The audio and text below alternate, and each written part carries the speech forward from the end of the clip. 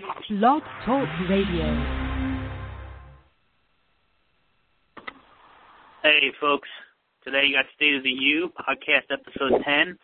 I'll be joined today by Cam Underwood and Josh Kaufman, and we're going to do something a little different today. We're going to talk about some issues that go a little bit beyond the University of Miami. We're going to start out with some questions for Cam on his most recent article and some developments in recruiting. And as the show develops, we're going to talk about Mark Emmert. We're going to talk about some things with Frank Haith and a lot of other things. So it should be a fun show. Hey, guys, how you doing today? What's going on, man? Yeah, I'm good, man. Ready to get it on. Good to have you guys on. Thanks for hopping on. Cam, before we get into the larger issues, I want to ask you about the article you wrote with some recruiting updates. Is it true that almost all of South Florida's best football players are going to Alabama next year? Slight hyperbole, but yeah, yesterday at the Alabama spring game, good news for the Crimson Tide, bad news for the Hurricane. Three of our top prospects, Calvin Ridley and Sean Burgess-Becker, the best friends and teammates from Monarch High School, wide receiver and a safety, and Micah Fitzpatrick from New Jersey, a five-star cornerback. Those three players, along with another linebacker that we're not recruiting, all committed to Alabama at their spring game. You had in earlier in the week Marcus Lewis, another player who I had written about as being an emerging target, or one of the prime targets, also the cornerback position, along with Fitzpatrick. He moved and transferred to Bradenton, Florida, to IMG Academy, and on the same day that he did that, he committed to the University of Florida. So that's four top targets, two cornerbacks, one safety, and one wide receiver, two 4-stars and two 5-stars that committed elsewhere. And on top of that, if they're saying, because people don't want to listen, Torrance Gibson said that 85% chance that he leaves the state of Florida for college. Nothing new. He came on Twitter earlier saying, I have a big recruiting announcement. But those of us who follow recruiting have heard that over the last month from him and from other people closely connected to him. Basically, he's looking to leave the state of Florida. It looks like, which means he's not coming to Miami, he's being in the state of Florida. And I wrote in the article, he's a wide receiver, not a quarterback, so please govern your analysis of that move in that guise. Now, could he go to Auburn, where he was visiting yesterday for their spring game? Yes. And would he play quarterback there? Yes, but in certain systems, he's a quarterback. Overall, he's a wide receiver, and that's pretty well known. ESPN, the national recruiting guys, they did a video about him and breaking down his skill set and where he might fit in. And I think it was Luganville, the head recruiting director for ESPN, he brought up a great point. He said, look, Gibson plays on an elite 7-on-7 all-star team and does not play quarterback. I talked to one of the coaches from that team, and he said that Gibson had thrown maybe 4 passes in the last 5 tournaments. Total passes. Not touchdowns, total passes. So if you are supposed to be this great quarterback prospect but can't even play quarterback on a 7-on-7 team, what are we really talking about? So getting back to the point of the article, lost out on a few guys. Looks like we're going to lose out on Torrance Gibson also, who we've been recruiting since he was in 8th grade. And it just kind of goes back to, what do we do now, basically? And I had 3 things for the short term and the long term. The short term is we need commitments from 2 out of these 3 guys, Jordan Cronkrite, Jaquan Johnson, Tim Irvin. They're all best friends. They're all 4-stars. We need to get 2 of those 3 now or soon to get momentum. Brandon Wimbush now becomes the number 1 target at quarterback in my eyes because, A, Gibson's not going to come here, B, he's not a quarterback.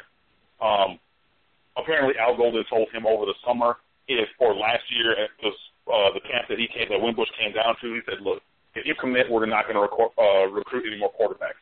Get him to commit, move on, and then get another defender like a Khalil McKenzie, another impact guy. Long term, we need to address this issue, the disconnect between South Florida players and the University of Miami, the elite guys, it seems like. We need to win games, and I think that'll cure a lot of ills.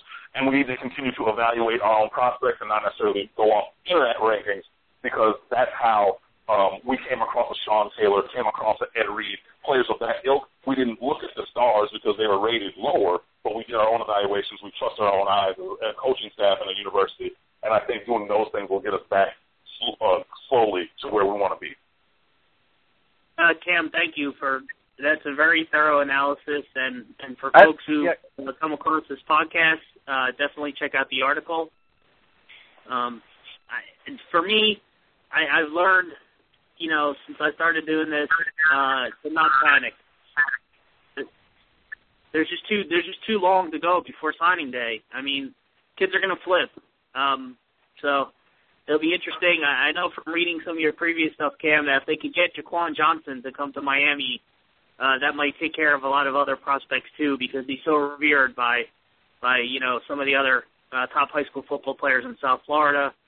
So I don't think it's time to panic yet, but I am sick and tired of hearing everybody going to Alabama. It's getting old already. Jay, can I cut in here for a second? Go ahead, Josh. Just a quick observation, and let's take the fact that we're all Hurricane fans and we love the U out of the equation. If you were a 4- or 5-star guy right now looking to make it to the NFL, and you were offered a scholarship from Nick Saban and one from Al Golden, which one are you more likely to take? I think the results.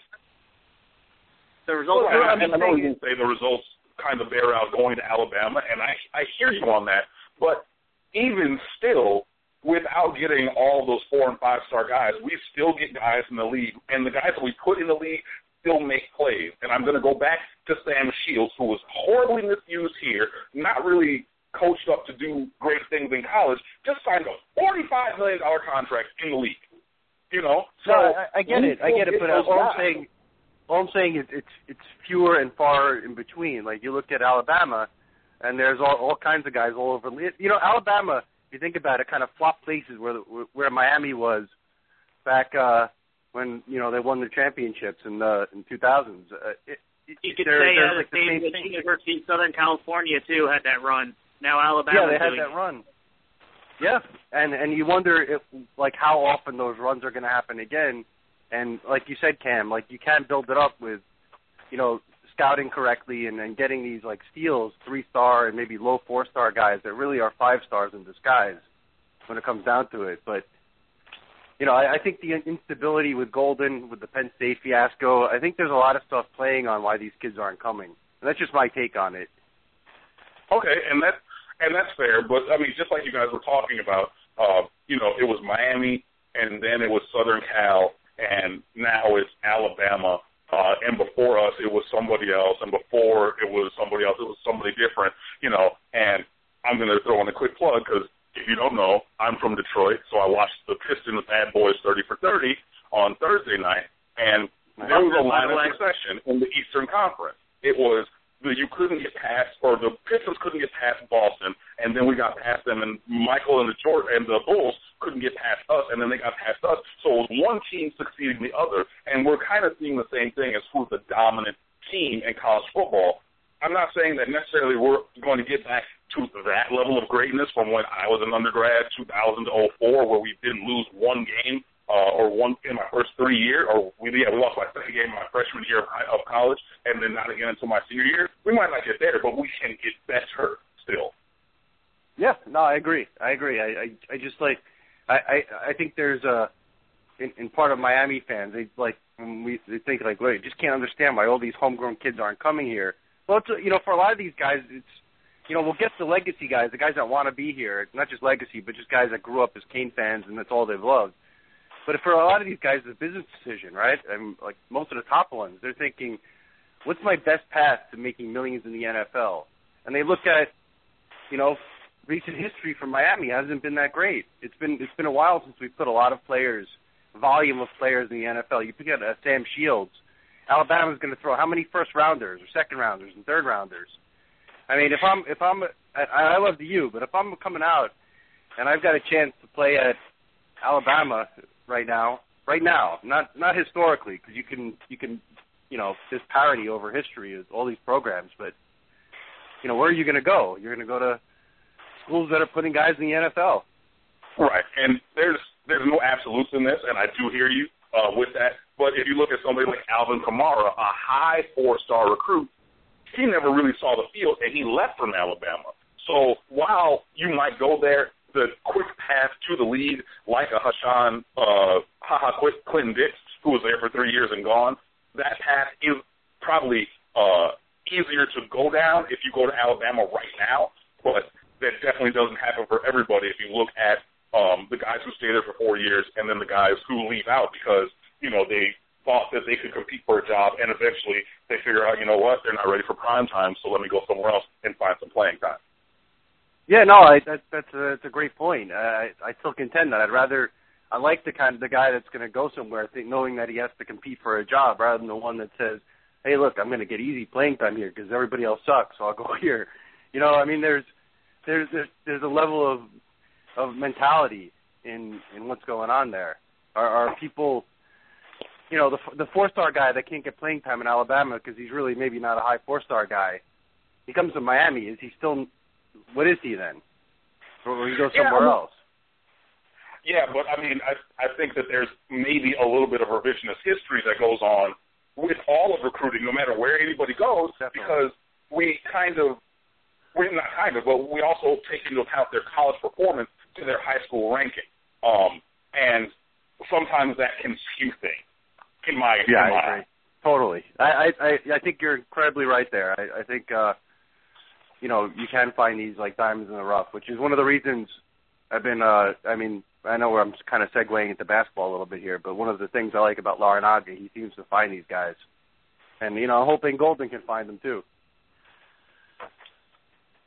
And that's a great point. I don't think it's fair completely, though, to compare basketball to football because one player can have such a great impact in basketball. In football, you really need, a full class of guys. So, but I'm glad that you brought up basketball because I think we can do an entire show on recruiting football, and I know Cam has done one with Peter before, and it was great. But today we're going to move on to some other things, and the next thing I want to talk about is basketball related. I'm going to start with you on this one, Josh, and then I'm going to get Cam's thoughts on it. First of all, is there any truth to the rumor that Frank Haith has now left Tulsa and is taking a job at the Rocco Clubbo Women's School for Typing? I had to throw in a few good reference there. And then I just want your thoughts on Frank Haith. I liked Frank Haith when he was at UM. It was before all the Nevin Shapiro stuff came out. I was one of the people that was in his corner saying to be patient. He's a good recruiter. He needs another X's and O guy. But, the story with Frank Haith keeps going downhill. What are your thoughts, Josh? I kind of agree with you. I think Frank Haith was a very good used car salesman. I think he was able to hide kind of what he was, which is, it's fine. He's ambitious. He wants to, he's always looking for his own security, which is, pretty smart actually in this day and age with how hard it is to get jobs for some people. But, I think we could have all predicted this in a way, right? You knew going to Missouri with a loaded roster. You were already predicting it. Yeah, we were kind of predicting that everything was going to fall apart when he took that job. And it's not that he's a bad guy or, he's just really not good at game management. He couldn't teach a lot of kids skills over 4 or 5, 6, over years and years. And he got an upgraded job at Missouri, technically a better program than Miami in terms of basketball, at least at the time. Who knows, what's going to happen in the future. But Missouri's got a huge following, huge fan base. They packed the arena. And he fizzled there, too, And you knew he was going to get fired this year. It wasn't going to work out.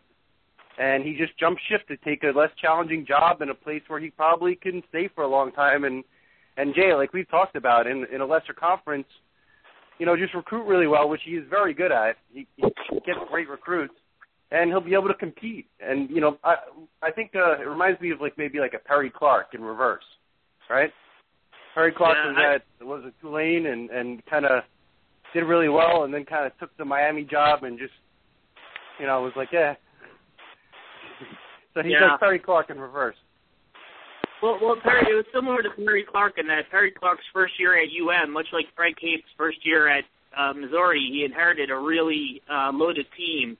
that was able to make Leonard the Hamilton NBA. team.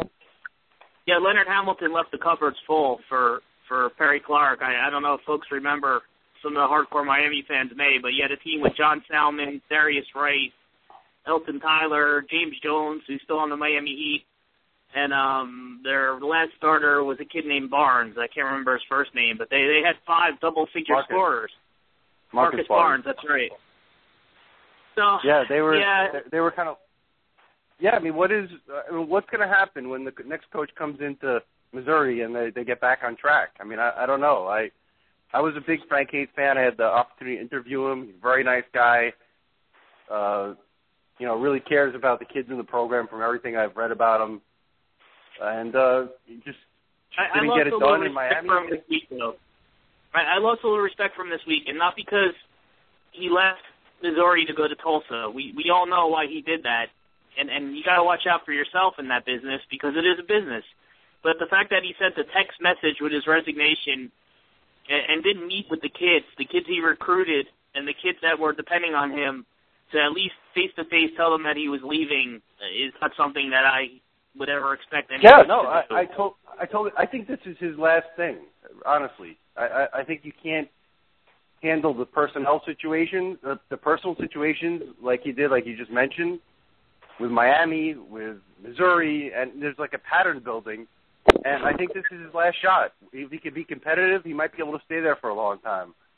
If not, they'll dump him and he'll be coaching high school basketball or community college basketball somewhere. I don't think you're going to see, unless he turns that program into a powerhouse somehow, you're not going to see him get a top job for a long time. The idea that he recruited Durant is still like lingering to him is, sorry, Jay, go ahead. Yeah, no, I agree. I don't think it doesn't appear as though he's got what it takes to be a major Division I coach, maybe a mid-major. But I wanted to bring Cam in here for a second. And Cam, I want your overall thoughts on the Frank Haith situation, but I also wanted to ask, do you think there is any school in the country over the past 3 years that's upgraded at head coach more than Miami, going from Haith to Larinaga? That's 2 good questions. And I touched on the last one on Twitter because obviously I was going in on Frank Haith at the time that he left or was rumored to be leaving. And this is when he was on the plane going from Missouri to Tulsa after he had a team meeting where he said to his players, I don't know, I'm just kind of talking to the guys from Tulsa. And then he flew over there and, text messaged his resignation, which is such a chicken shit move. Yeah, I pulled the Bobby Knight vocabulary right there. But Tulsa, where he went, I know that, we're looking at it as a mid-major and like a smaller team because they did have some very poor seasons, but they've had 15 seasons of 19 or more wins since 1993. So that's 20 years, 93, 94. So 15 times over 19 wins. They had Tubby Smith, Bill Self, Buzz Peterson, Danny Manning as their coaches. So that program is, while it's a step down from Missouri, and I agree with everything that you and Josh said about, Missouri being a step up from Miami at the time and everything, it's not a huge step down. You're not going, to the, Sisters of the Poor middle school JV team by going to Tulsa. So he still has a job to do there. But isn't the perception, though, I mean, at least for me, he's kind of like running away, right? He's fleeing for his coaching career, and that's what I get. And I'm wondering if the kids he's going to now are going to look at him and say, okay, we know we're good basketball players. We're D1. This is a solid program. I didn't mean to trash Tulsa. I know it's not a bad program, but it's not in a major conference. It's not more towards the center of the basketball world. And even a lower program in the ACC, you get these big games against Duke and North Carolina and all these guys, and even in the SEC, you've got Florida, you've got some other teams that are pretty good. I just wonder, what's the perception? When usually, coaches try to move up, or at least laterally. He threw a lateral. He threw a backwards lateral to save himself. That's just the impression I get. Maybe, I don't know what's going on behind the scenes with Frank Haith at Missouri and all, but the perception I have is at least he's running away from this job. Right, and I agree with you, but where I was going with all that was saying, while he might be going backwards and thinking, I just have this easy road to 20 more years of coaching and, whatever, I gave you those records and those coaches to say, look, Tulsa is not going to accept 17-17 or 16-13 as okay. You need to be winning 19 or 20 games or more every year. So there's even more, I think, at stake, because if he's not really good, even stepping down, he's still going to get fired in 2 years, 3 years maybe. Yeah, I think he's good. Jay and I have actually talked about this, and Cam, you can tell us what you think, but I think he's actually a good enough recruiter that he will get some talent there, and the talent will be probably marginally better in some respects to the rest of the teams in the conference, or at least to most of the teams. I think he can do that. I think he's actually really good at getting talent. It's just what happens once they get here, get to his school, wherever he is. I can't keep up with him. He moves around like Indiana Jones on the map and Raiders of the Lost Ark. Very cool, great movie. But then my counterpoint to that, and that's a really good statement, that he is a good recruiter, because if you look at everybody he's brought in when he was in Miami, and even some of the talented players at Missouri, which infuriated Missouri fans because the team had enough talent to be competitive, but were not.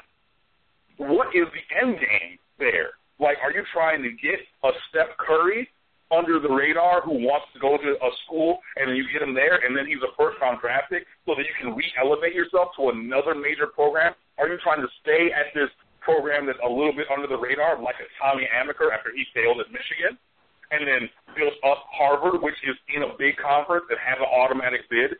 And his wife works at the Harvard Med School or a Harvard Med School associated hospital, so you're going to stay there forever? What is in the future for Frank Hayes? Because if he can recruit like we all know that he can and get talent to win games there, something tells me in the future he's not going to be comfortable winning 23 games and going to the NCAAs or deep into the NITs every single year. But you guys bring up an interesting point, and it's something I discussed with folks on the message board not too long ago. What's the appeal in Frank Hayes to Missouri, short of his ability to recruit? I mean, what? You mean Tulsa? Tulsa, Missouri. I'm sorry, Tulsa. To Tulsa, yeah. Why would Tulsa go after Frank Hayes at this point? What do you guys think? I think honestly, he gets the caliber of players that are pretty exciting. He'll put in a 3-point bombing style with like a lazy defense often. It'll be kind of fun to watch. If he gets a few good 3-point shooters, they can win a bunch of games. I think the idea is that you can get some talent in there. I don't know. I guess that's the only thing I can think of. He's not a particularly good X's and O's guy. He's proven to be very, some personality characteristics that have come out when he left Miami and also when he left Missouri that are really unflattering in someone you want to represent your university. So I agree. I am kind of confused. I am kind of confused by it. I guess they're hoping that he can recruit a Durant.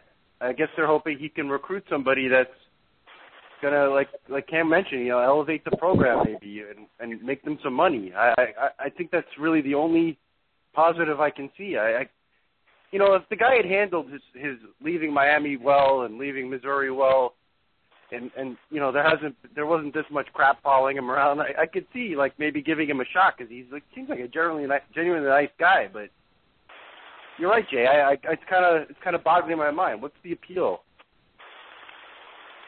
I guess his name still carries some cachet because he was Coach of the Year 3 years ago, and I think all three of us would agree that the biggest part of him winning that award was that he inherited a very hungry team. He inherited a hungry team that was loaded with seniors and loaded with shooters, and he just kind of fell in the right place at the right time with that. Yeah, didn't they fall apart in the tournament early that year too? They lost in the first round to Norfolk State. And no disrespect to Norfolk State because they really played their minds out, and I think they gave some other teams trouble, or they might have lost in the second round but played well. I can't remember how far that Cinderella story went. I believe they lost in the second round. I mean, to have the season they had and then lose in the first round was very disappointing, I'm sure, to Missouri fans. And then it's been kind of downhill since, to where they didn't even make the tournament this year. They barely made it last year. Everybody on the message board predicted exactly what would happen to Frank Haith, and it exactly came. Everybody, me, you, everybody predicted it. Yeah, it's kind of like... Just real quick, going in, that was 2012. They beat Missouri by 2 in the first round and lost to Florida by 34 in the second round. Yeah. Okay. There you go. Well, thanks for fact-checking. Thanks for fact-checking me, because certainly that takes some of the luster off of Norfolk State, and that makes it even more inexcusable. Yeah, it's mind-boggling. The saga of Frank Haith. I just have to say that I really feel like Miami hit a home run. We can criticize all we want, situations with the football team and Coach D'Onofrio and things like that, but I think we far too often overlook some of the great things that have been done at Miami, and the hiring of Jim Larranaga was an absolute home run, and we wish Frank Haith well. We hope he doesn't end up back in Coral Gables in any time in the near future. Yeah, and I forgot to answer that question. The only thing when I asked that question that I could really see as being demonstrably better than upgrading Larranaga from Haith was people saying Pitino and Calipari replacing whoever they replaced, Billy Gillespie and somebody else at Louisville and Kentucky. And there was like one other coach that was thrown in there that were really, really big upgrades. But, I mean, yeah, we've upgraded greatly. And then just looking at the rest of the ACC, I mean, you have a Danny Manning at Wake Forest. You have Buzz Peterson at Virginia Tech, who just brought 2 of his commits who got releases from Marquette, where he used to coach this week. They visited this weekend and, of course, committed to their same coach. So you look across the ACC in the last few years, even going back to Roy Williams replacing Matt Doherty for North Carolina, what was that, 8-10 years ago. All these moves have been in a positive direction. So it's not just Miami, even though I think ours was a huge move. All across the ACC, you have some really good basketball coaches in this league now. Cam, you make some great points, and you brought up some great examples, but I'll tell you the one difference. It's not hard to get a Hall of Fame elite coach to Kentucky, Louisville. The Virginia Tech, that's a great hire. I can't believe they got Buzz. I mean, that's a really, really good hire. And that's a home run for them, and that should, if that leads to what I think it will, it's going to be a home run hire. But Miami getting Larranaga is especially significant to me because, as I was saying, it's not like Kentucky where, hey, okay, you had Gillespie there and you upgraded to Calipari. That's great. That's a huge upgrade. But who wouldn't want the Kentucky job? Right. Yeah. Miami job, until recently, you're dealing with, attendance problems, limited history, a program that was dormant for 25 years. Virginia Tech though is a good comparison though to Miami, right? They're pretty similar in a way. I think for basketball, yeah, I think it is. It's a fair point. I mean, that basketball program has kind of been snake bitten too. They had some good years where they kept getting screwed over by the committee. Quite frankly, where they just couldn't get in. But getting Buzz, we all know as Miami fans what Marquette did to Miami a couple of years ago, and what he did at Marquette was one of the better under the radar, if you could call it that, coaching jobs in recent history. So that's a great hire. Danny Manning could be an up-and-coming coach. That's another great example. We'll have to see. The conference is loaded with great coaches, right? Could you think of another conference that has this many, top-level coaches as the ACC? I mean, it's especially not with Louisville coming in. Now you get Pitino. Yeah. You got Pitino, Krzyzewski, and Boeheim at the front of the class, and a guy like Larranaga, Roy Williams. Roy Williams. Coach K at Duke also. Great coaches. It's literally probably, if you think about it, the highest concentration of the best coaches in basketball in the world, in the ACC, right? It kind of reminds me of the old Big East, where you had guys like Raleigh Massimino, P.J. Carlesimo, Jim Boeheim, who still at Syracuse back then, John Thompson, Calhoun. You're kind of building up that same type of collection of coaches, so it should be exciting. I don't think the ACC performed up to snub this year. I thought they were going to be the best conference in America, and they didn't. I mean, Virginia had a great year. We haven't even mentioned Virginia and their coach. Tony Bennett. Like his name too. Yeah, his name's on the tip of my tongue. His dad was a great coach Tony too. Bennett, that's Dick Bennett's son. That's right, Tony. How can I forget Tony Bennett? Tony Bennett's a great yeah. coach in his own right. Yeah. So you're looking at Hamilton. Oh, we didn't even mention Hamilton. Hamilton's an excellent coach. Hamilton's way underrated in my opinion, and he's at a school that's similar to Miami in that football comes first, and he's already done some great things at Florida State. Yeah, I mean Hamilton. Josh, you know that you and I both have a special appreciation for Hamilton because he was there when we were at UM and built the program up, and we even got a chance to talk to him 2 years ago after. And we saw it fully from when it was in the toilet to when we left. They were making tournaments. I mean, that guy's a coach. In the late 90s, early 2000s, they made 3 straight NCAA tournaments at the University of Miami, and they're still in the Big East. People forget that. And Leonard Hamilton was the big key to that success. And he's just a great all-around guy, too. I mean, he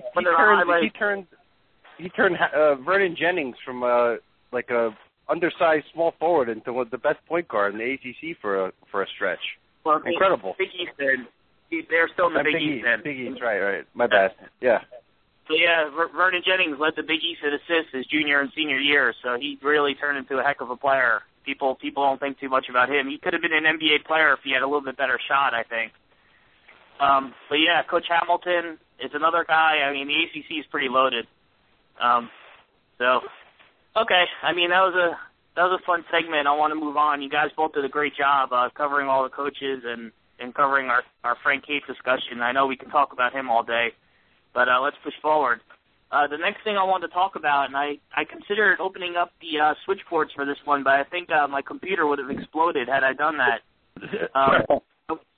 I want to ask you guys, and we'll delve deeper into this, but I just wanted to ask you guys, because this past week, Mark Emmert, the president of the NCAA, appeared on Mike and Mike, and I know Cam was very vociferous on Twitter about how that interview was handled. So a light bulb went on my head, and I'm like, let's do a segment where we say what we would ask Mark Emmert if we got a chance to. And maybe, if we're lucky, somehow this will get back to him, and maybe he'll answer our questions, but I doubt that very highly. I want to start with you, Cam. Cam, if you had, a chance to host Mark Emmert the way Mike and Mike did, I know you're not going to throw a softball. What would you ask him? Right. Well, first of all, it was Sedano and Golick because Greenberg was off, and it was a little uneasy because I thought that Sedano kind of set up Golick to come through with the hammer, and Golick kind of let that batting practice fastball fly by, and so their partnership wasn't well-oiled as a machine because obviously they don't work together on a daily basis. My 2 questions, and one of them I asked on Twitter, and one of these I'm going to steal from Bomani Jones, also ESPN, who is a big proponent of the students and the labor force, as it were, in this situation. My 2 questions are these. 1, Mark Emmert brought up the fact that institutions can, if they so choose, offer scholarships that are 40-year agreements, not annually renewed scholarships as as we all know them. So, and he said, there's a bunch of schools who do that. My first question is, name me the schools who give 4-year scholarships. Show me right now. Because the 1-year annually renewed scholarship is the biggest thing that every single institution holds over their student athletes. And to say that there are lots of schools that are giving away that leverage power without any kind of inducement to do so, I don't believe that. I'm calling BS. I need to see the proof. That's number 1. Number 2, the question that Bomani Jones asked, and I saw this also reiterated by others, is, what is your response to the statement that if the NCAA acted right, in a true right and proper way, then the students would not need to go down this road of unionization like they're starting to do at Northwestern? And I just need answers to those 2 things. which schools are giving 4-year scholarships, because honestly, I think you're a liar. I don't believe that there are lots of schools that are doing that, because why would you give up your negotiating power? Why would you give up that thing that you can hold over students? And also, why are you acting like this? Because, if you acted in a right and proper way, the students would not have to find this additional recourse outside of this system that you've set up to unduly penalize them. I want to know those answers to those two questions. And those are outstanding questions, particularly the first one. That should be an easy slam dunk, a nice feel-good story. The NCAA should just hop right in and be like, hey, if you get a scholarship, it's guaranteed for your 4 years. The 1 year thing really reeks of a conflict of interest, or reeks of not doing the right thing for kids that are risking their body for. Granted, they get scholarships, but are risking their body to make institutions, money hand over fist, and you can't even guarantee. I've never been a fan of how the NFL runs things with non-guaranteed contracts for guys that get injured so often. It really is an abuse of power. So I love your questions, Cam. And Josh, I want to ask you the same thing. What would you ask Mr. Emmert if you had a chance to talk to him? Well, I like Cam's questions too.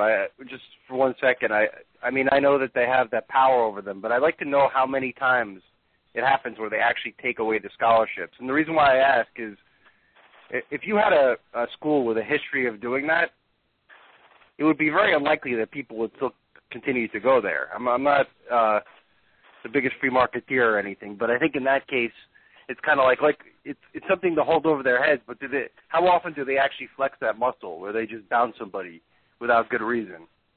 I just think it's a bad decision on part of the school if you get a rep for doing that. But if I had to ask Emmert a question, mine would be much more vague and less focused than Cam's. I would ask if, when he looks in the mirror in the morning, when he goes to shave or do whatever, does he laugh or does he not laugh? That's what I would ask him. Because can you expand on that, what you mean? Well, I think he's running an organization that is basically taking advantage of a population to incredible, not just the like Cam brought up with the scholarship stuff, but medical care. These guys are throwing themselves and having car accidents every Saturday and in practice. I just think, they have to practice so much that they really can't work, so they don't have any money. And a lot of them come from backgrounds where they're, not privileged, low socioeconomic status. So when people come, waving money around, it becomes a lot more appetizing because, when people are in need, they reach out usually for something when it's given to them. And I think they put these kids into a position where it's hard to make the right decisions. So I would say that the idea that he doesn't just come out and say, we're gonna give these kids a stipend per week while they're in football, training or practice or during the season, just that he doesn't do that makes me wonder if he doesn't laugh at himself in the mirror. And that's what I'll say. I just think it's preposterous. Yeah, and to your point, does he laugh? Does he not laugh? Let's not so much defend him, but let's be honest about it. Is Mark Emmert really anything more than a puppet for these yeah, but he's the puppet that's paid a lot of money to make these decisions and be the public face of this organization. So if there's anybody to hold accountable, it has to be him. And if he can't take the heat or he can't make right decisions, well, there's going to be problems with that. And I just think that the whole college system is built on exploitation, and I love it. I love the sports. I love the pageantry. I love everything about college sports, except the fact that I feel like these guys, the players, most of them will never make a dime playing the sport that they actually play, but might have all kinds of problems the rest of their life, physically, mentally, from banging their heads into other people for a football game. I think it doesn't take those guys into consideration at all, especially. The ones that are going to be drafted and make a lot of money, the NFL is kind of edging towards doing something for them in terms of taking care of them, in terms of medical care and concussions and all this stuff. But what happens to these guys that play for 4 years and then they're done? So I just think that there should be some kind of safety in there for all these players, especially since the revenue is so high. If they were just squeaking by, you could say, well, it's just a fact of reality. But you have people making billions of dollars off this, and it's bizarre. In my opinion. And I'm going to piggyback off of you for. I have two questions too. I'm going to piggyback off of one of your points for my first question. My first question would be, much like people are asking, the National Football League now, why, or the National Football League has one, but why don't you guys have some sort of, why don't you guys have some type of college system?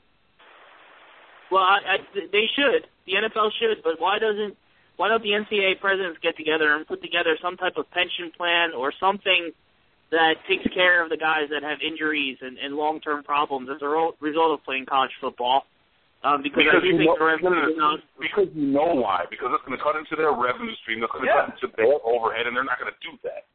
Like, that's exactly money. Like, I hear you, but nobody's going to give away free money. You know what this is, though? You know what this really is, though? It's cancer capitalism. It's what happens when you like keep exploiting, and eventually your product falls apart. Like, eventually there's going to be some other solution to it, right? I mean, maybe it'll take 10, 20, 30 years, whatever. But eventually, if you continue to run something really poorly, people are going to find, like, another avenue. And that's what will probably happen. And, maybe not. Well, time will tell. Well, I guess I'm an idealist. I'm not saying I'm perfect, and I'm not saying that if I was handed, a cash cow, I wouldn't try and exploit to an extent to make myself money. But I think I would put some of the money aside for those that meet the most unfortunate of circumstances. I mean, God forbid a kid gets paralyzed.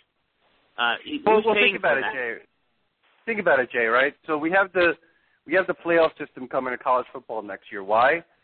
Because it took a long time of people bitching every year that the other system, while it was more profitable, I guess, or they thought it was more profitable, I still don't think that's going to hold up in reality. I think the playoff is going to be way more profitable. They seem to think that they were making more money in these shitty bowl games that nobody watched. But then they kind of realized maybe now that they've already done projections, and they know they don't think. They know that this is going to be this NCAA football Final Four is going to be a revenue explosion. They have little to no doubt. So you wonder why they didn't do this a long time ago. They went to the stupid BCS, and then, they must have thought, literally, we're going to lose money with all these shitty bowl games that nobody watches. Like the Carquest I don't think that's it. And it's going to be the same with those bowls. The people that still watch those crappy bowls are still going to watch them. It doesn't make any difference. Yeah, Did the Carquest Bowl have any impact on the national championship? No. It just never made any sense.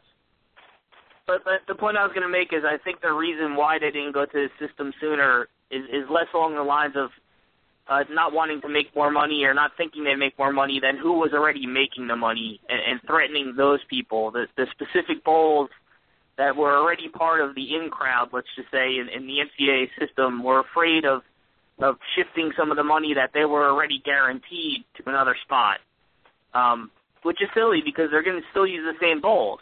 But I think they worried about, going to a playoff, possibly having home field advantages, things along those lines, taking away some revenue from people that were already guaranteed revenue. That's always been my take on why they didn't do it sooner. But just real quickly, the second question I would ask Mark Emmert if I got a chance, and this one is dedicated to all our Miami fans out there. What I would say to Mark Emmert is why? Why do we choose to focus on a few programs? And I'm not saying Miami didn't have some sort of culpability in the Shapiro scandal. They absolutely did, and we absolutely probably deserve to be punished more than we did, and we were lucky the NCAA screwed it up. But why are we pretending that the couple of cases like Miami and USC with the Reggie Bush scandal, and, I can go down the list of lines, of schools that have been punished, why are we pretending that they're the only ones? Why are we pretending that this isn't going on everywhere? And why are we hiding behind this veil of student athletes that, shady things aren't happening behind the scenes. I mean, why are we pretending? At some point, isn't the mature thing to do just to take off our little blinders and say, we know this is going on everywhere? Punishing a few schools that happen to do it stupid and get caught is silly to me. I mean, why not just figure out a system to where you don't have to have all this shadiness behind the scenes? And those would be my two questions, and I'll let you guys give me your reactions and follow up with anything else you'd want to ask. I think that those questions are good.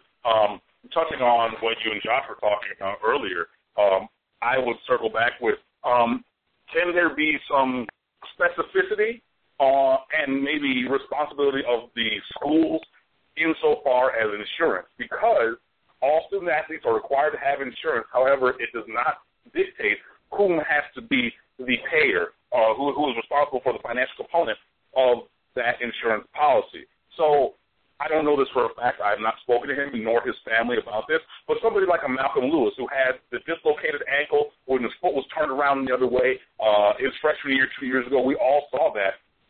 I mean, it probably stands to reason that his family has his insurance policy, because if the University of Miami or any other university is not responsible for carrying that premium, then, that will have to be the solution. If the school's not going to pay for it, the parents are going to pay for it. So I want to see some specificity and responsibility. If these schools are the ones who are putting these players out there, who are benefiting greatly financially from them being on the field, then I believe that they should be able to be the ones who bear the financial responsibility to insure these players against bodily harm and injury if that would happen in the playing of this sport. Yeah, it has to fall somewhere. You're right. I mean, I see the angle you're coming at. The individual schools should take their share of the burden, but it has to fall somewhere. I just can't see, how you can have such a profitable industry, such a profitable, game, and there's risk involved, and I don't see how you can't protect the very people that are taking the risk to make so much money for so many people and to bring so much enjoyment to so many fans and so on and so forth. And again, I sometimes when we get in discussions like this, I'm a bit of an idealist, and I like to think that people will do the right thing, but they're clearly not. So I guess I have to sometimes adjust my expectations of people in positions of authority. But, college sports are supposed to be fun, and I think it would take very little effort to correct some of the problems that the NCAA has. And the fact that they choose not to is a great move on my part, on my opinion. But, Josh, anything to add? No, I agree with what you said. I think that the idea that they don't do anything, that they don't get ahead of the problem, like the NFL didn't want to get ahead of the problem and it cost them. These guys aren't going to get ahead of the problem. For whatever reason, they like to wait until the last minute until things become like untenable before they act, and they end up losing more than if they just made some concession early and showed some concern. When you're forced that your back's against the wall and then you have to give in, it doesn't really show that you even care. It just shows that you lost, so you had to make a concession. I think that all they have to do is be proactive, and they can come out of this looking a lot better than they actually do. And that's all I'll say on that. Yeah, that's about all I have. I mean, I could get fired up with this discussion, and like I said, I thought about opening up the message boards for this, but I know our fan base has a lot that they would like to say, and most of it's centered around what Miami's been going through for the past couple of years. But the Mike and Mike thing was ridiculous. I agree with Cam on that. I thought they could have really asked him some real poignant questions, and they chose not to. All right, guys, anything to add before we move on? No, I think we're good. No, I'm good. Yeah, so, I mean, these were the main topics that I'd outlined for us to cover. We can talk a little bit about the NBA playoffs. I mean, I know some upsets already happened. Wait. We would be remiss to do a podcast about University of Miami athletics and not touch on the baseball team, which is playing right now and on a 14-game winning streak. Yeah, that's true.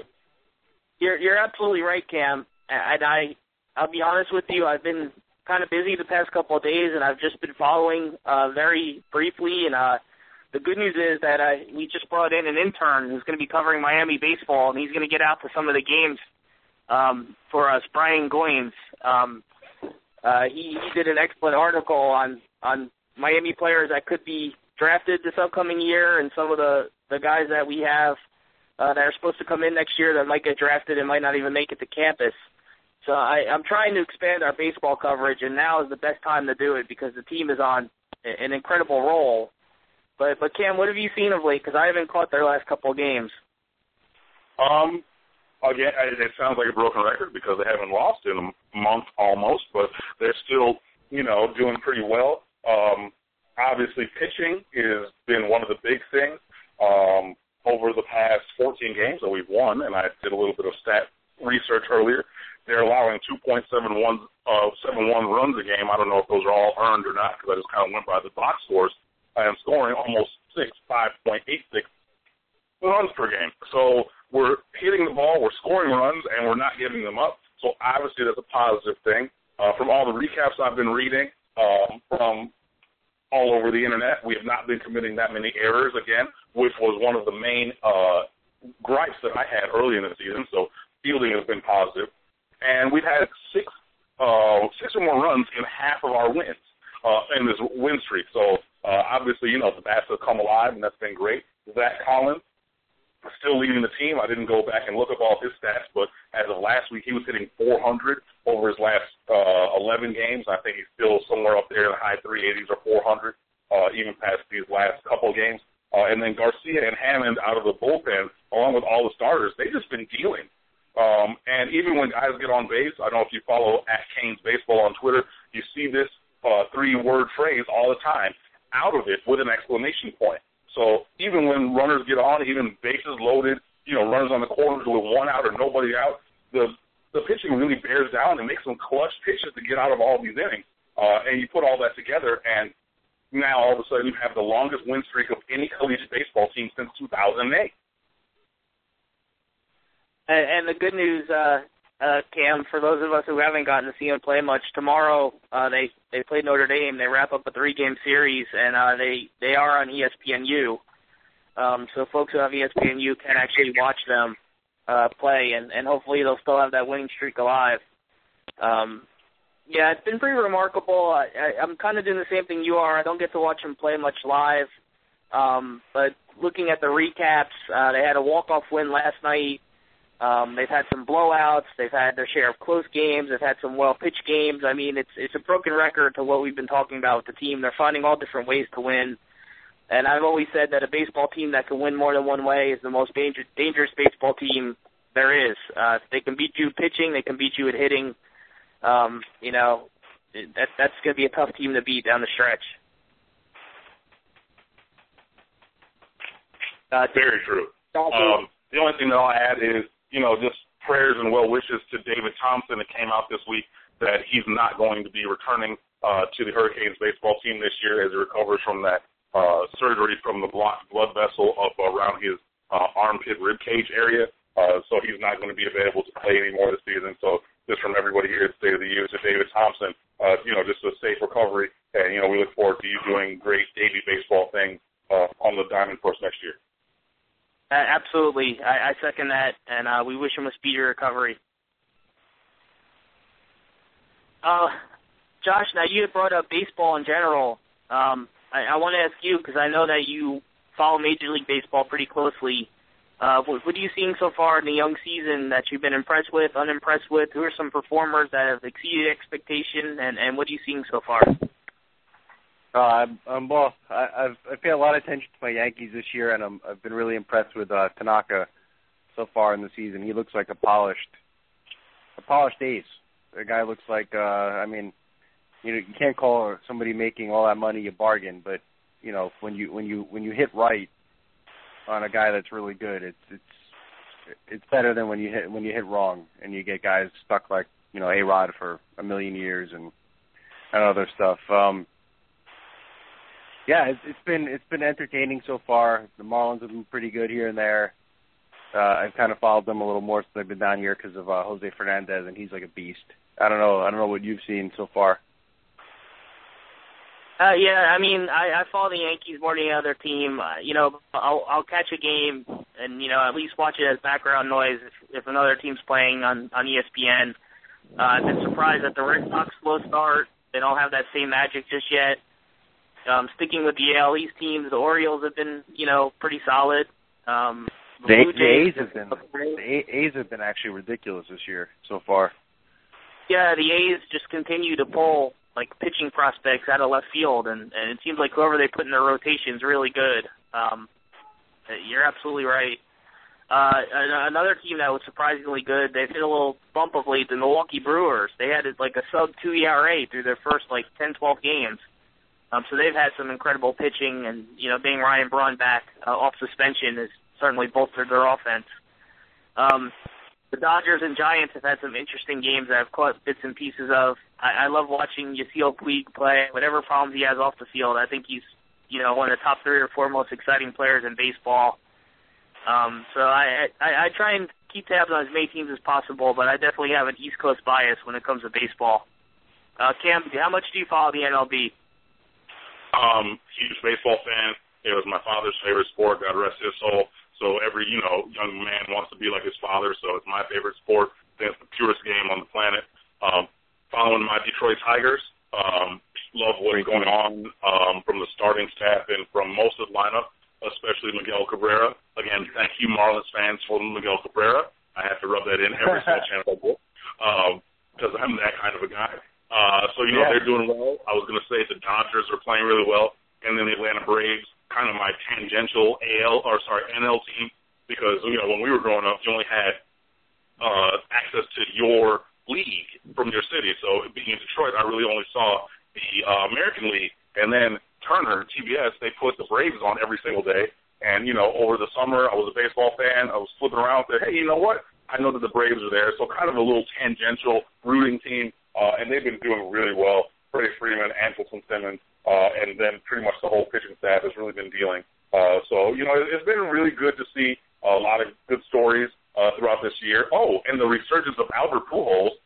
Welcome back to Major League Baseball after disappearing for a couple of years. So all those things I think have been positive. Cam, I want to respond to your last couple of moments, 2 statements. Actually, 1 statement and 1 question. First, I want to say you're absolutely right about looking up to your dad and doing things your dad likes to do. And my dad was actually an amateur boxer. So those times when I'm talking to you guys and I seem a little punchy, there's your explanation. Got it. Secondly, Cam, years back I was in Mexico and I met a couple of Tiger fans, and they were extremely impressed because I could name them the entire 1984 Detroit Tigers starting lineup. I want to see how much of that you can do. How much in courtesy of RBI Baseball. Dude, you had to have played RBI Baseball. RBI Baseball definitely helped. That's really tough because in 1984 I had just moved back to Detroit with my parents and I had just turned 3 that summer. So kind of tough to do all that. I know the Willie Hernandez, the left-handed closer, he was really great. That year we had Frank Tanana, who actually is from the Southfield, which is a nearline suburb of Detroit. He was on the team. Trammell and Whitaker, the double play combination. I'm seeing the names, but I can't name them right now. Lance Parrish, Matt Noakes, Fielder, St. Vince Scully. Yeah, he's young man in 1984. So real tough. But the player I think is I'm sorry. Go ahead, guys. Was Gibson there too? Yeah, Gibson was there. Young Kurt Gibson, previous Gibson was on that team. Yep. And you had Herndon, Goodness, I think Matt Noakes was a backup catcher then. Yankee fans all know about Matt Noakes. Right. You had they had a really good designated hitter. His name's on the tip of my tongue. He was a former catcher that was a designated hitter. Like Darryl Thomas or something? Is that him? Well, Darrell Evans, I think it was. I'm pretty sure Darrell Evans, who would go on to play for the Red Sox years later. But that 84 Tiger team, I like that. Dwight Evans, different guy. Yeah, I think Darrell Evans was right. Now I'm showing the punchy side here because my 84 Tigers knowledge is not as good as I thought it was. But, yeah, RBI baseball definitely had an influence on my affinity for the 84 Tigers. But, yeah, I always like to bring up that team. Okay, so moving on. This will be our last topic for the day. Indiana Pacers lost Game 1 at home to the Atlanta Hawks as a 1 seed. Are you surprised? That team's been a dumpster fire for about a month and a half now, so I'm really not. I wasn't surprised at all. I hate the NBA. I mean, my only thing is I want to know what happened to that team, because when that happened, something happened, and there's great speculation as to what happened in the Cleveland locker room when LeBron was there. I'm not going to say what it is, but if you guys search the internet or listen to sports radio talk, you kind of have an idea of what the issue may have been. I'm not saying that it's the same thing, but something happened to change that entire team chemistry and culture seemingly overnight. And we may never know what that is, but something happened, and I want to know what that is. It'll come out at some point. Somebody will write a book or, whatever. It'll come out at some point. Chemistry is very important in basketball. We're all basketball fans. We all know that you can, try and make a rotisserie basketball team, and if you don't have the right mix of players, look at the Knicks. My goodness, for years they've not been able to get a good mix of players. They've not been able to get talent or the right mix of players. But I think something happened with the chemistry of that team. Hibbert's play is clearly down, and Paul George is the best player on that team, but Hibbert gives them something unique that you don't find it often in the NBA anymore, and that's a 7-footer that can play with his back to the basket and can dominate games on the block and can play really good defense. His play, to me, I don't watch that much NBA, but what I've seen of the Pacers since they started this downward slide, his play has been the most obviously off to me.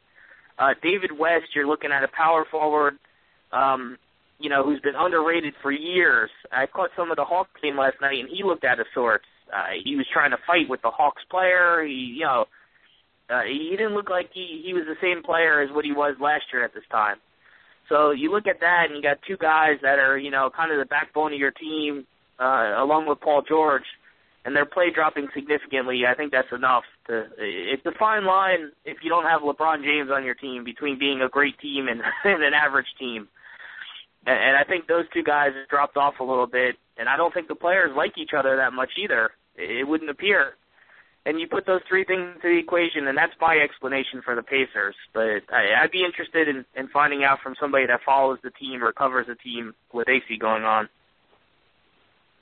Right, and then, I'll just add, in the middle of the season, towards the end of the season, the NBA said that they were going to really crack down on that quote-unquote verticality rule on defense, which was basically Roy Hibbert's calling card. I can jump into people, but if I have my hands up, it's verticality because my arms are vertical and, there can be no foul. And literally, from the day that they announced they were looking at verticality until now, I think his averages are like 6 points a game, 4 rebounds a game, and shooting like 40%.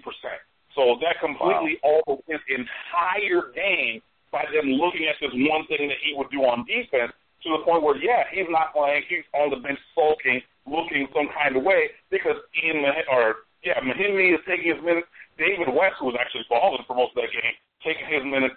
They're giving the minutes to anybody because he's playing like hot doo-doo, and it might be because of that rule change. It might not, but it seems odd to me and a weird occurrence of coincidence that the day that they say that from then till now, his play has dropped off incredibly. Like, it's just been ridiculous.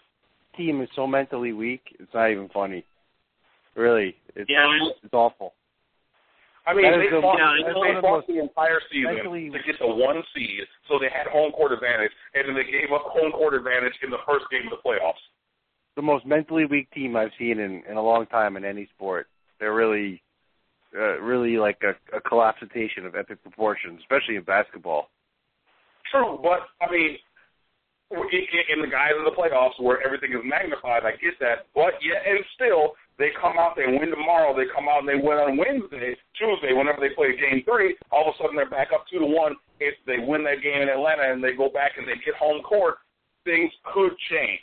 So right now it looks bleak, it looks dire, it looks like there may be no recovery from that, but it is just the first page of a chapter of this novel of the playoffs, and we'll see what else is in there.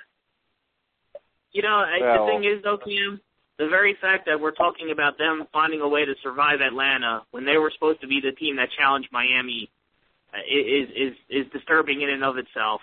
I know Atlanta's done some things this year to improve their roster, and they've played hard under a new coach, and they've done some things. But, I mean, Indiana was supposed to be, Miami's rival. They were supposed to be a team that possibly prevented Miami from getting the 3-peat along with whoever comes out of the West. And now it's a question whether they're going to get through the first round. That's to Josh's point. That is a classification. They might get swept. I don't think they get swept. He said they might get swept. I don't think they're going to get swept. Oh, no way. Oh, I don't know. I mean, if they had any sense of professionalism about them, if they have any sense of pride and dedication, which I believe that they do, I don't think that there's a chance that the Pacers get swept. They need to play a lot better, in addition to wanting to win, because, I do believe that at times the will to win, the desire to be great thing can be overrated, but I just think that there's too much talent on that team in addition for them to get swept by the Pacers. I'm sorry, by the Hawks. You know what? The Hawks must smell blood in the water, too, at this point. I mean, if you're them, you just feel like you can out-hustle them. You're together, and they're not. I watched that game. I watched that game, and it seemed like, for the better part of the second half, the Hawks we're not just winning, they had double-digit leads. I mean, it's ugly right now for Indiana. It really is. I think that they'll get a good enough performance and one of their games in their home arena to not get swept.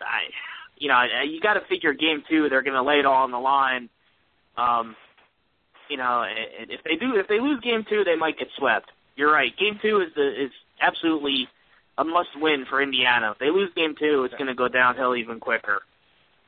I agree with that. I think from like a X's and O's analytical standpoint, who is going to just guard Jeff Teague? Because he single-handedly killed them yesterday. He got to the rim at will when they wanted to rotate the second inside defender over there. He was getting pocket passes to Paul Millsap and Taro Antic, who I think I've heard his name 4 times, but I don't think I'd ever seen him until yesterday in a game because I don't watch the Hawks.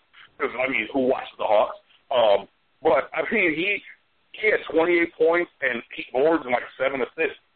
He single-handedly killed them, so they tasked the guards with, hey, you need to control this guy. And maybe he had the game of his life because he's from Indianapolis. He went to Pike High School. He won 4 state championships, was Mr. Basketball in that state. Maybe he just had the best game of his life in the first playoff game of his life at home in front of his friends and family, or he's really that much better than the Indiana guards, and they got a serious problem.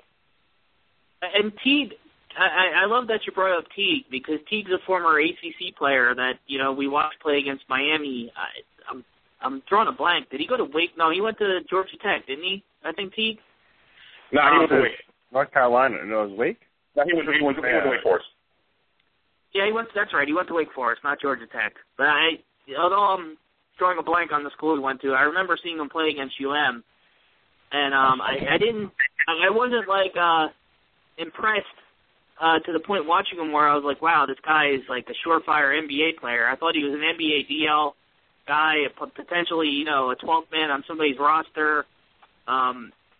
He didn't impress me that much, but it's just funny how guys can make it if they can make it to the league and they can get a little confidence and get in the right situation, that their game can blossom. So it's pretty interesting that he's doing this well, to me anyway. I didn't think he'd have this type of career, and he's clearly, you know, a fringe all-star player at this point, Teague. So had a great year for Atlanta.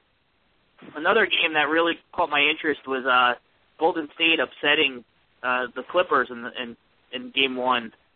The Clippers, you know, are an interesting team.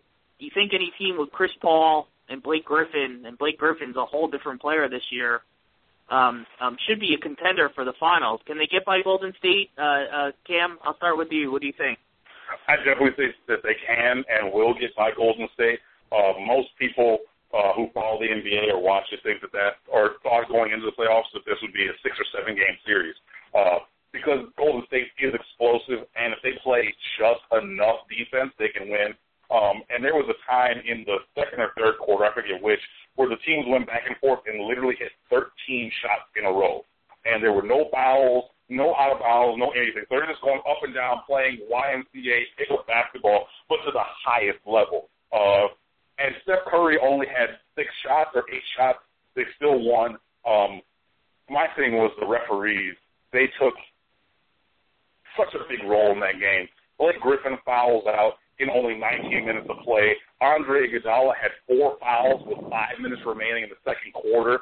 Of course, he goes on to foul out. Everybody, it seemed like, was in foul trouble all game long. There was no real flow, except for that one incident in the third quarter, because everybody was talking about coming out of halftime, would there be any flow? So there was some flow in the third quarter for about 5 or 6 minutes, and then the referees hopped back in and said, well, there's flow, this looks like basketball, we're going to interject ourselves back into this game, or whatever. So that was kind of tough to see. I think that the Clippers do have enough pieces. They just need to execute at the end of game. And, you know, Chris Paul kind of gets a pass a lot of times on his team losing, but he had 6 turnovers yesterday, and he had a turnover when they're down 3 with under 15 seconds to go or under 20 seconds to go. That's kind of tough to recover from, you know, to look at, you're supposed to be the best point guard in the league. You have this turnover, and there was a reach-in foul against Draymond Green that they didn't call on that play, yet and still you can't have a turnover from the best point guard in the league trying to get a shot to tie the game that late in the opening game of the series. But overall, I got Clippers. I don't know if it's 6 or 7. They're winning, though. Josh, Cam points out that there's possibly some questionable officiating in Game 1. Is that something that is new to us that have watched NBA playoffs for a long time? Questionable officiating in the NBA? Are you kidding? Never happens. I channeled my inner Mark Cuban for that question. I will hop in. Everybody was mad at, like, bloggers and Twitter people saying, oh, there was a reach and foul on that play. Said, no, it's not. You just hate, the Warriors or whatever, blah, blah. The NBA came out today with a statement that said, yes, there was a foul that should have been called on that play. We messed up. So, just for transparency's sake, like we like to be here, I say to you, there was a foul, just throwing it out there. That's a fair point. My biggest problem with the NBA, and maybe I listen to Mark Cuban too much, but my biggest problem with the NBA has always been the perception that favoritism occurs. There's any number of ways you can word this, but my biggest problem with the NBA has always been how it's officiated. And I know it's very, very difficult when you have world-class athletes that are as big and as tall as these guys are, to get every call, especially, with so many rules that are subjective, like the charge block and things like that, to get them right. But, that's always been my biggest problem with the NBA. Going back to that series between Sacramento and the Lakers in 2003, I've had a serious chip on my shoulder towards NBA officiating. So you guys will have to forgive me for that. You could play some Twilight Zone. That was the worst. Oh, terrible. that took some of the luster off the NBA to me. I still haven't completely forgiven the NBA for that series. It was a Tim Donaghy special, dude. Yeah, I mean, it was, but I mean, that's regardless of Tim Donaghy, because he wasn't the only official who messed up calls in that series.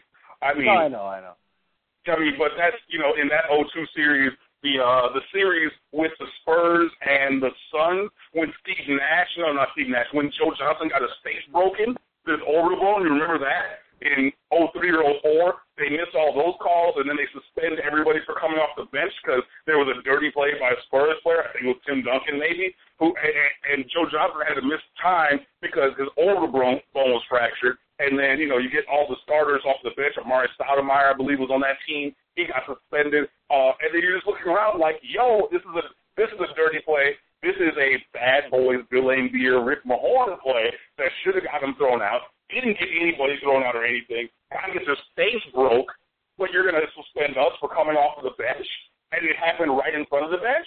Like, yeah, there's been some times of some troubling officiating in the National Basketball Association. Yeah, and I from what I've seen, it may have improved some, but maybe not enough to everybody's taste. I mean, everybody's always going to feel like there's something's amiss when their team loses. So I try and take my own opinion with a grain of salt, if that makes any sense. But I just sometimes get really turned off to the NBA for that reason. And I hope these playoffs aren't tainted with that type of problem that we've had in the past, and they're officiated as fairly as possible, and nobody goes home feeling like they got cheated, because too often that's the case. You know, if you made me NBA commissioner tomorrow, the first thing I would do is retrain all the referees. And I'd be like, look, you guys are human, you're going to make mistakes. I'm somebody who, you know, roots for the Pistons. Again, I'm from Detroit. I ride for the home team. And I would love to be able to blame the officials. However, I know that my team's terrible season was predicated on the fact that basketball idiot Josh Smith is on my team, and he just wanted to take bad jumpers all year long because he likes how they feel when he shoots them, even though he shot, 20% maybe from three. So I wish I had that to fall back on. I am envious of all of you all who are listening to this, who are rooting for teams that are still playing, all of the Heat fans who are also Hurricanes fans who are going for their third straight championship. I am envious of you because my team employs basketball idiot Josh Smith. Oh, well, my team was and kind of still is the New York Knicks growing up in Jersey, and I can't blame the refs for any of their struggles. I mean, I can't blame the refs for any of their struggles going back to the 1990s. I mean, they've been a dumpster fire of a franchise. You know, me and Josh talked about this. The fact that they went out and drafted Tim Hardaway Jr., which is actually a great, brilliant move, but yet re-signed J.R. Smith, who's the identical player except older and more expensive, boggled my mind when it happened. Why they need both of those players on their roster is beyond me. Why they would go out and get a 7-foot center that likes shooting 3-pointers when when they need defense. You know, why Clarence Weatherspoon? Why? If I went through all the moves the Knicks have made, Howard Isley, Shandon Anderson, Isaiah Thomas years, Cam, your buddy Isaiah Thomas really screwed us. That's all I have to say about that. Well, Josh Smith, I trump you with everything because at least J.R. Smith, he will go off and take 22 threes in the game, and you know what? I win that game or eventually just have a YOLO jumper that will win him something. Josh Smith won us nothing. Nothing. I mean, Josh Smith. That's it. I got the mic, Josh Smith. I got one better for you, and Josh can back me up on this. Drafting Frederick Weiss over Ron Artest. That's it. What was that about Darko Milicic at number 2 in the draft over Dwayne Wade and Carmelo? What was that about Darko? Exactly. Yeah, you kind of just checkmated me there. I know an unknown match. That's true. That was the worst move, actually. I mean, you talk about the worst draft picks ever. Everybody's going to say Sam Bowie at number 2 in front of Michael Jordan because nobody, if you look at people from Houston, they have no problem with having taken Akeem Olajuwon in front of Jordan. He's a Hall of Famer. They won 2 championships. were in it for a couple more. Hey, nobody has a problem with that. Sam Bowie at number 2, that was the gold standard for, oh, my God, WTF did we just do in front of the greatest player, arguably, to ever play the game. And then my Pistons in the year of whatever it was, 2003, decided, hey, we're not going to take Carmelo Anthony. We're not going to take Dwayne Wade. We're not going to take any of these guys who are still cream of the crop in the league. We're going to take some tall lefty dude named Darko. What? Come on. Well, Toronto made a similar mistake years back with, guys, help me out here. What's the guy's name? He's on the Knicks now. 7-foot lefty. Bargnani. And the Knicks decided to go out and sign this guy. So, I think. Yeah, go ahead. Go ahead. No, I'm done. No, I was gonna say before we Moose, we should talk about what happened to Teddy Bridgewater. Yeah, Teddy Bridgewater. Okay, now we're getting back into UM subjects. Teddy Bridgewater, who spurned UM when they fired Randy Shannon and went to Louisville and went on to do great things and destroyed us this year in the Champ Sports Bowl. From what I understand, he had a very poor pro day, and his stock is now dropped so low that they're projecting him to go in the second round, where he was once projected to be the first overall pick. Teddy Bridgewater reminds me so much of Geno Smith. It's not even funny. Yeah. He does. And again, fair warning, a little biased because I do some work at Miramar High School. Some would say every single day because that's where my real job is. And I announced Geno Smith his games in his sophomore year of high school all the way through, so I've seen him a lot. I think that Teddy Bridgewater is a little bit better prepared for the NFL. And if you go back and you look not at this year's bowl game against us, you look at last year's Sugar Bowl against Florida when he had that defense breathing down his neck and he stood in there and made some throws, I think that performance is kind of more in line with who he is. And then, you can go back and look at the bowl game from this year if you're a Hurricanes fan, and then you just want to, throw up or hurt yourself or something because he absolutely eviscerated us. These things happen before every draft where all of a sudden there's narratives and there's factors to picking a player that have never been part of the conversation before. All of a sudden, because Johnny Manziel is 5'10" and a half and Bridgewater is a legit 6'2", people are saying, oh, well, we have to think of something that's not height-based to talk about this player. Oh, his hand size is small. His hand span from pinky to thumb, when you spread it out, is not as big as Johnny Manziel's. And his foot size is only 11 and a half or 12 when Johnny Manziel wears a size 14 shoe. So you're looking at the extremities and trying to say all of a sudden, oh, these are things that are really going to factor into his professional success. There are some people... there's some people like Matt Miller who love him. There's some people like Dieter Kurtenbach, good personal friend of mine from the Sun Sentinel, who does not think that any quarterback is a first-round prospect. But there might be a little bit of a smoke screen going on because these teams don't want you to know who they're looking at to pick in the draft.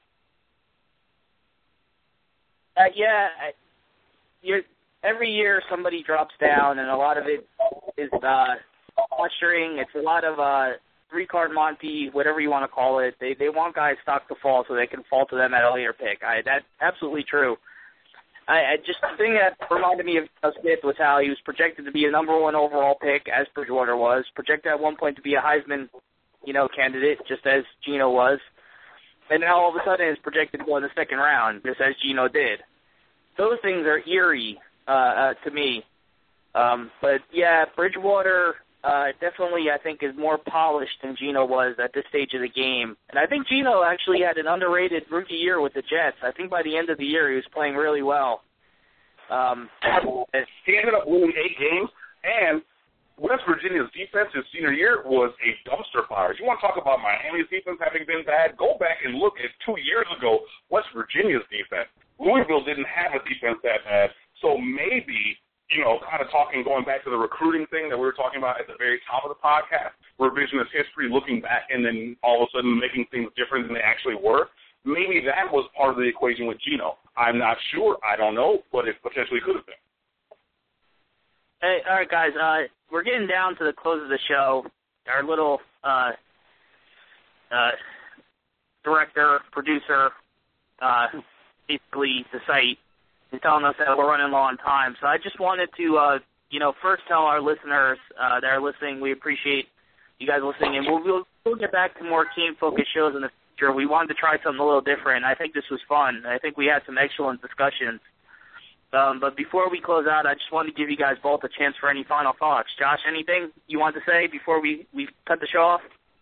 No, I agree, man. This was a lot of fun, and I hope we can do it again. It's great to talk to sports, but sometimes when there's either a negative aura or just not that much going on, it's fun to branch out into other stuff. And Cam, great job bringing us all the updates on the recruiting as always. Great discussion on the recruiting and great discussion on all the non-Cane related stuff. Any closing thoughts for us? Well, first of all, again, it's always a pleasure to be here. We did start with some Cane stuff, and we branched out into things that were topical, so I hope that you enjoyed our conversation. My last piece of thought today will be I want to do a mailbag column this week, so you can feel free to hit me on Twitter at Underwood Sports or at the State of the U. Send me your questions, and I'll pick some of the best ones to respond to in the column. If you don't want to be on Twitter or are listening to this at your work computer and can't get on Twitter, you can send me an email, Cam Underwood, just like it sounds, camunderwood@gmail.com. I already have a bunch of questions in both of my hat mentions, on both of my Twitter accounts, and in my email account. So, yeah, send those questions in. I want to try to start to do this once a week. So, yeah, State of the U, question and answer, the mailbag blog, I guess. Send me in your questions at Underwood Sports, at the State of the U, or Cam Underwood, CAM Underwood @gmail.com. Excellent. We look forward to reading that. That should be fun, Cam. And, guys, don't forget the Amigo show. He took a couple weeks off, but he'll be on every Wednesday. He's had some great guests like Alonzo Highsmith and Al Golden himself. So definitely look forward to the Amigo show. And thanks to everybody who listened. Thanks, guys, for hopping on. Later.